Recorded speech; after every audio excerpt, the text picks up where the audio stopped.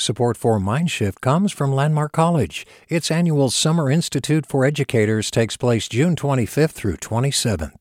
Registration is now open at landmark.edu/LCSI. Hey there, this is Brittany Luce from NPR's It's Been a Minute. KQED's podcasts like The Bay, Bay Curious, Mindshift, Right Nowish, and more all tell the stories of the Bay and beyond with reliable, human-centered journalism. They aim to inspire, make you think, entertain, and expand your understanding of the place you call home. Here's how you can support podcasting at KQED.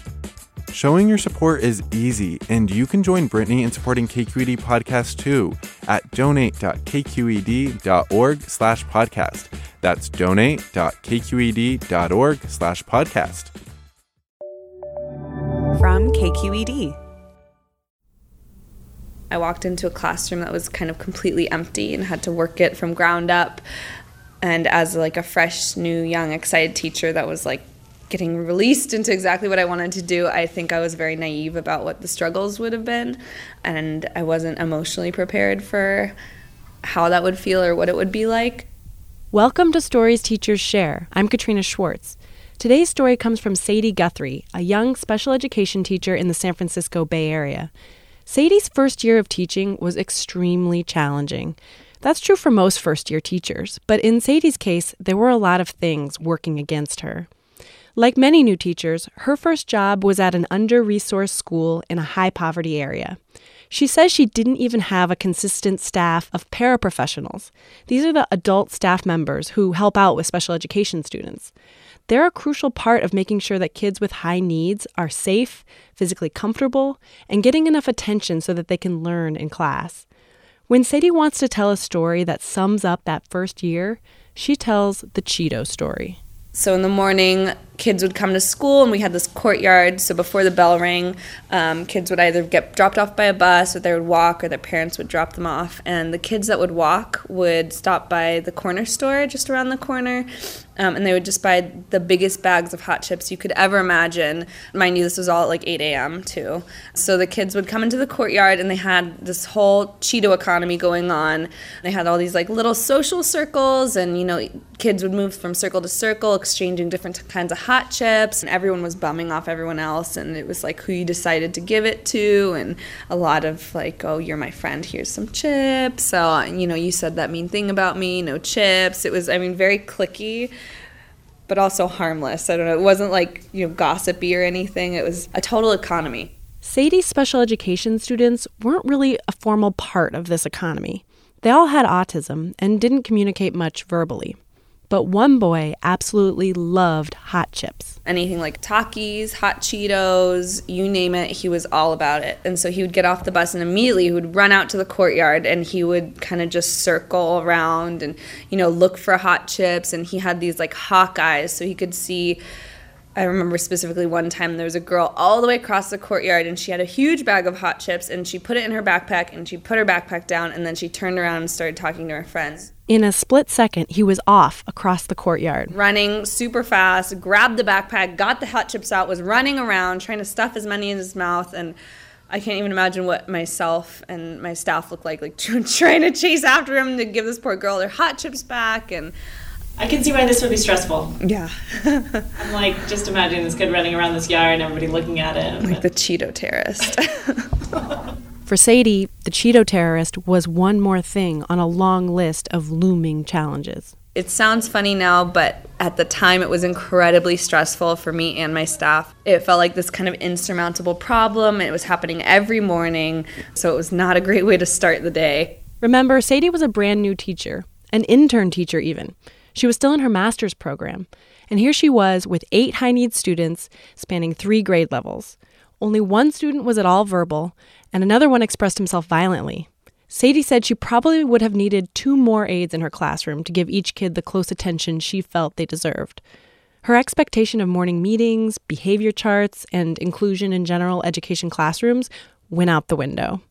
Sadie's mom was a big reason she got through this year. She had a lot of really great advice, and she would take days off and come to my classroom, which was really nice. Jessica Cortez has worked in special education for most of her career. She and Sadie are really close. They both have blonde hair and striking blue eyes, but where Sadie speaks with vigor and passion for the changes she'd like to see in special education, her mom speaks more reflectively. And they don't just look alike. When you hear them talk, they sound similar too. All her experience in special education classrooms meant that Jessica knew exactly how hard it could be, and she wasn't really sure that she wanted that for her daughter.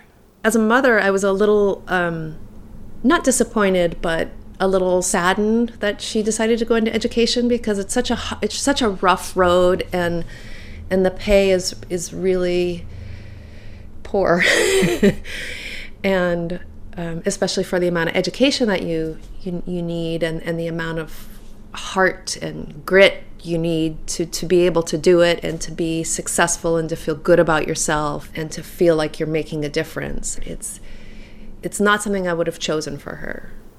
Jessica clearly remembers how quickly Sadie's dreams were dashed. It just sounded like she just got run over by a truck that first day, like she couldn't keep track of the kids. Their communication level was low. I mean, even though they were in middle school, they didn't have any assistive technology. They didn't have communication books. They weren't used to schedules, visual schedules. I mean, all the standard things that you would see with an autism classroom that they really hadn't been exposed to, or that she could tell. Sadie felt overwhelmed by her students' extreme needs and the lack of resources or support from the school. The first couple months of her classroom were just safety and getting through the day without losing somebody, without somebody getting hurt, or hopefully without having an accident. And she had 3 students that would run out of the classroom. And I believe 4 or 5 of her students needed assistance in toileting. Sadie was responsible for setting up meetings with each child's parents, teachers, administrators, and other support professionals. She had to keep track of lots of data to monitor how well different strategies were working for each student. She constantly thought about quitting. I lost a lot of weight. I lost a lot of sleep. My boyfriend would joke, we still do to this day, we called them wet Sundays, because I would, every night, as we're going to bed, I would just sob. I would literally sob, just feeling just so much dread, and, thinking about the week and trying to think, what on earth am I going to do? What can I do? And you just can't believe that you have to keep doing it. Or, getting through the year was tough. Sadie leaned on her friends and family a lot during this time. Her boyfriend Cameron did a great job of just listening. And it helped that Sadie's mom knew the special education world and could give Sadie advice as a colleague. When Sadie was having a wet Sunday, her mom would try to keep her focused on the progress she was making. Just a word of warning, in this next audio clip, there's a train whistle in the background. I was so riveted by what Jessica was telling me, I didn't want to stop recording. Just bear with it. Even though she would cry and she would just be so distraught, we would do, it was like a brainstorming. And, I was always amazed at the things that she would come up with for these students. I mean, it affirmed my wish that she had done something different, something that was less taxing on her as a human being. But in retrospect, I feel like she is such an incredible person because of this experience. That doesn't mean it was easy for Jessica to keep her mama bear side in check. When Sadie hurts, I hurt. When Sadie's happy, I'm happy. And it's really hard to find a reasonable boundary as 2 grown women, which is what we are, My inclination is to save her. I wanted to make it okay for her. I wanted her to be successful, and I wanted her to feel successful. It was really heartbreaking, and I didn't want to see her fail. I didn't want to see her feel like she was failing. There was nothing that she was doing wrong. It was the situation that wasn't supportive. And in retrospect, I'm really surprised. I mean, just thinking what she went through, that she did stick with it and that she didn't leave earlier. Sadie just loved those students so much, she couldn't imagine leaving them mid-year, although she fantasized about it. Just listen to how lovingly she describes even their challenging behavior. Each had their own special little thing that they did that was hilarious and also very frustrating. There was the girl who was obsessed with hand sanitizer. Almost the same as hot Cheetos. Like, you couldn't take her anywhere and she would see it before you and just slam down on the hand sanitizer and just lick it. You would hear her running down the hall. Like, she would run down the hall and screaming, and you would know she's going after hand sanitizer. You just had to, like, anticipate where she was going. But yeah, she was really great. She also just had all the sass that any 12-year-old girl would have, just in a really long ponytail that she would flip around all the time. There was the quiet kid who lived for fruit. He really liked being outside in the garden, and he loved strawberries. He was very kind of uninterested in anything until it was, like, fruit involved. And then there was the kid who sang all the time with his mom and sister at home. He loved Drake and could, like, kind of sing along to the lyrics. The other kids really liked him because of that. And the girl who was a fast runner. Not great when your classroom has a door onto the street. She was an amazing runner, really fast and very spry, and she was in the Special Olympics track team, and she liked to run after birds too. And of course, there's the girl with the catchphrase. She was really into Wallace and Gromit, and she would say certain phrases, and she would write certain phrases, and she would write them all over the classroom. So I would have like really important papers on my desk, and I would look down, and one she used to write all the time was "Every dog has its day." And so I'd look down on like a end of a horrible, exhausting day, and like these really important papers, right on top of it is written "Every dog has its day," and I'm like, oh, these papers are really important, but thank you. It was a nice message. There was the kid she called the master cleaner. He was always looking good, and he would always pick like hairs or lint off other people's shirts, and always like brushing his shoulders. And the kid whose parents were Buddhist. So he'd go to the Buddhist temples on the weekend, and he at school then would continuously sing monk chants, like very beautifully, and you could tell by the different chants what his feelings were, and he didn't speak other than that, but he would sing these Buddhist chants. Just remembering all of them makes me miss them so much. And of course, the Cheeto terrorist. Coming up after the break, hear how Sadie managed to turn the great Cheeto fiasco into a positive. Stay with us.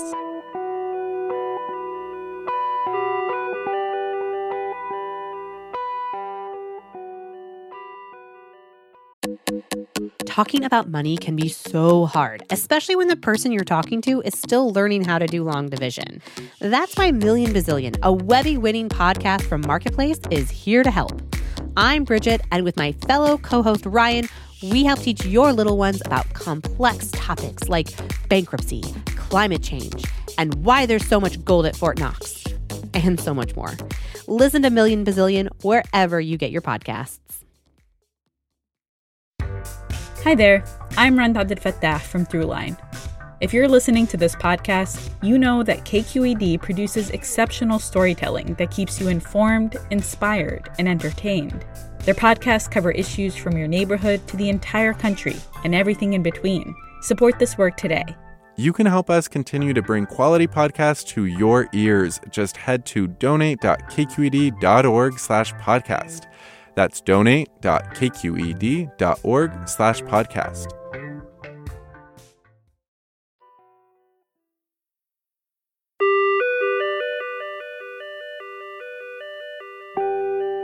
Welcome back to Stories Teachers Share. Sadie and her staff had been dealing with the daily Cheeto run for months. They tried every trick they knew to impose some order on those mornings. I tried a behavior chart, so if he got enough points, he could get hot chips, at home or at the end of the day. We asked his mom, to send hot chips with him. I bought more hot chips than I've ever bought before in my life and had them around the classroom, but then he would find, just like we tried everything. And I was even contemplating, maybe it's just the heat that he really, like it's some sensory thing and he just loves the heat. And so I was thinking about maybe bringing in hot sauce. By this point, months into the school year, it felt like something they'd just have to live with. The only way for Sadie and her staff to deal with the stress was to joke about it. One day they found a rap music video some kids in Minneapolis made about hot Cheetos and Takis that had gone viral. Hot Cheetos and Takis, hot Cheetos and Takis. I can't get enough of these hot Cheetos and Takis. I think that video kind of opened my eyes and made me realize it's a completely age-appropriate thing that he is obsessed with. And that kind of reframed what I was thinking.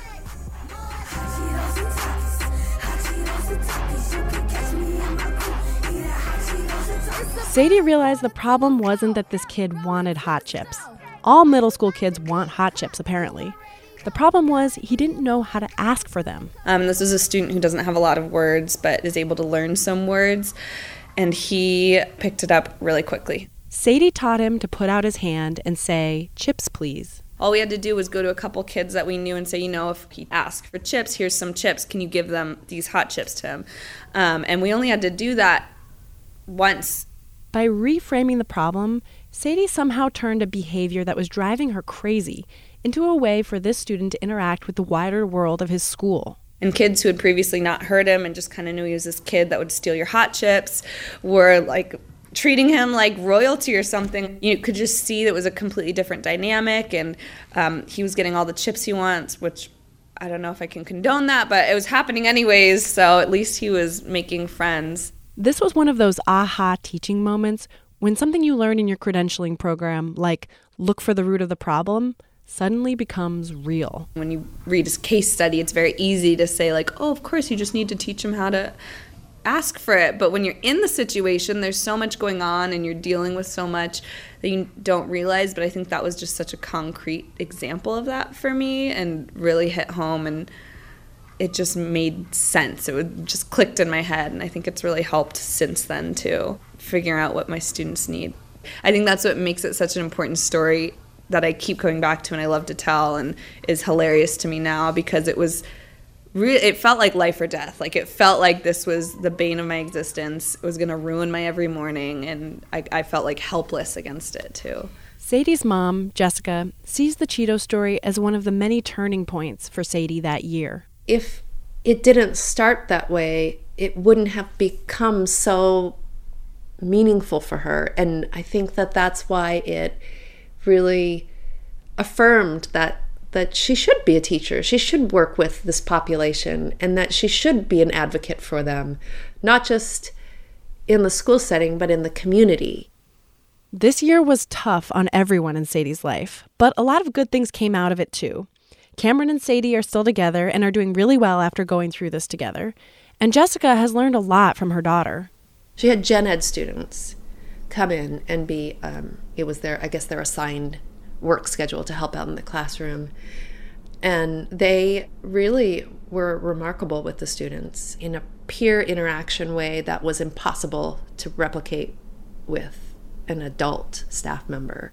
Sadie helped students who had never been able to sit still before to work independently. She and her students ran a snack cart, and she did a lot of things to help other kids in the school get to know her students. I had kids who would beg to come help out in my class. Or I never had to ask for PE buddies. And I think at first you're like, why would they want that? But I think it really was, we had a large group of kids who are coming from places where they don't have control over their situations, and they just wanted to be in a place where they could help and feel helpful and feel like they're contributing to something. And it's very clear that my students did need and want help, but they were also such characters. Like, they were so funny and could charm you like nobody's business. By the end of that first hard year, Sadie felt like she could handle any situation a school threw at her. But despite all that progress, she decided to leave the school at the end of the year. For me, it was really heartbreaking because I really loved those students, and I felt like I put 100% of my being and was thinking about it all the time and really trying to get more resources. But at the end of the day, I knew that they weren't getting what they needed, even with me there, someone who was killing themselves to make it happen. And it was really hard for me to continue to go and to think about going beyond that, because I felt like I was a part of something that I knew was wrong. And I didn't necessarily want to contribute or put a Band-Aid over it. And a lot of people would be like, oh, but you care so much and you're so good, and it's not every teacher that cares as much as you do. And I mean, I was kind of like, I'm a first-year teacher, and I promise you next year I won't be able to care that much because it's just the way it is. But I think mostly what just rung really true with me and why I ultimately left is because I didn't want to be a part of it, because I knew that it was not what the kids deserved. Sadie got a job at another public school. She now has dedicated support, the right resources for the kids and for the teachers. Her classroom is on the second floor of the building now, in the same hallway as the other middle school kids. And that's important to Sadie. Her job can still be tough, but that first terrible year has given her confidence, and that first set of kids will always be with her. Her mom can see their legacy. She has little 3x5 canvases that they had painted on before she left. And then I think she has a large canvas too. Those students and that staff will always be a huge part of who she is. Getting through that year and making progress and seeing her students be successful, I don't think that there's anything that could be as rewarding. That's the payoff. The work can be challenging, but the kids inspire too. I feel really proud of myself, I think, just for making it this far. And I feel, well, actually, I know I'm a good teacher, which is awesome. And I know that. But at the same time, I go through these waves. So, like, I'll feel like I'll get something done and I'll feel like I'm, like, the best teacher. And I'm like, yeah, look at this data system or whatever. It could be anything. And I'll feel great for, like, a day or a week or sometimes a couple weeks. And then I'll go through, like, a wet Sunday. I don't cry anymore, usually. But, you know, you still go down through these pivots and you feel like you don't have anything in control and you're not doing anything and you're slacking on this and you have all these, like, worries. But then that just, like, spurs you to make a better classroom. You hear these stories of highs and lows over and over. It's not a predictable job, mostly because students are all individuals. But really good teachers, like Sadie, are the ones who can take those low moments and find the strength and creativity to look at the situation in a new way and try something surprising.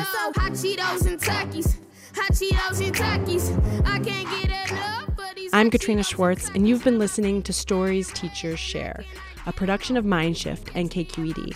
Stories Teachers Share is produced by me, N-Ki Sung. Our editor is Jacob Conrad.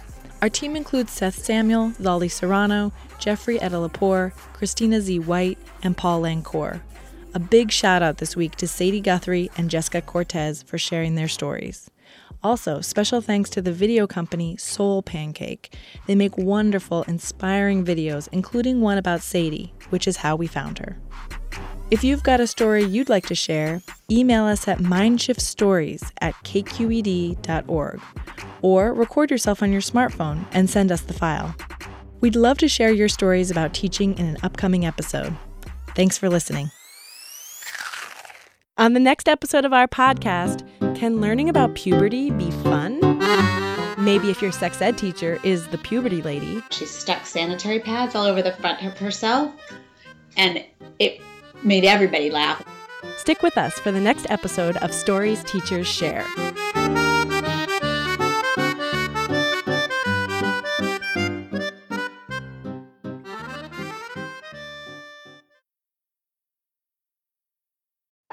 All over the country, we need to improve reading in Wisconsin. Schools are changing the way they teach reading. I'm calling for a renewed focus on literacy. We have gotten this wrong in New York and all across the nation. And it's happening because of a podcast. I think your podcast has changed my life. And I'm going to share this podcast with everyone I meet. Sold a Story investigates how teaching kids to read went wrong. New episodes of Sold a Story are available now. Hey, it's Avery Trufelman, host of Articles of Interest, and I've got to say, I've been a fan of KQED ever since I was a little kid, and I would come out to San Francisco to visit my grandma. It was just what we'd always turn on every time we got in the car, every time we were making dinner and turning on the radio. It was always KQED. And then over the years, I've become a massive fan of KQED podcasts because this is local reporting at its best. These are answers to questions you've always wanted to know, interviews with exciting, unusual voices, necessary journalism, all told with love and care and artistry. And did you know that a majority of KQED's funding actually comes from members? It's just people like you and me supporting the programs they love, while also getting access to cool events, behind-the-scenes footage, and so much more. If you want to sign up and be a part of this amazing community, visit donate.kqed.org/podcasts to become a member today. That's podcasts with an S. Thank you for listening, and thank you for your support.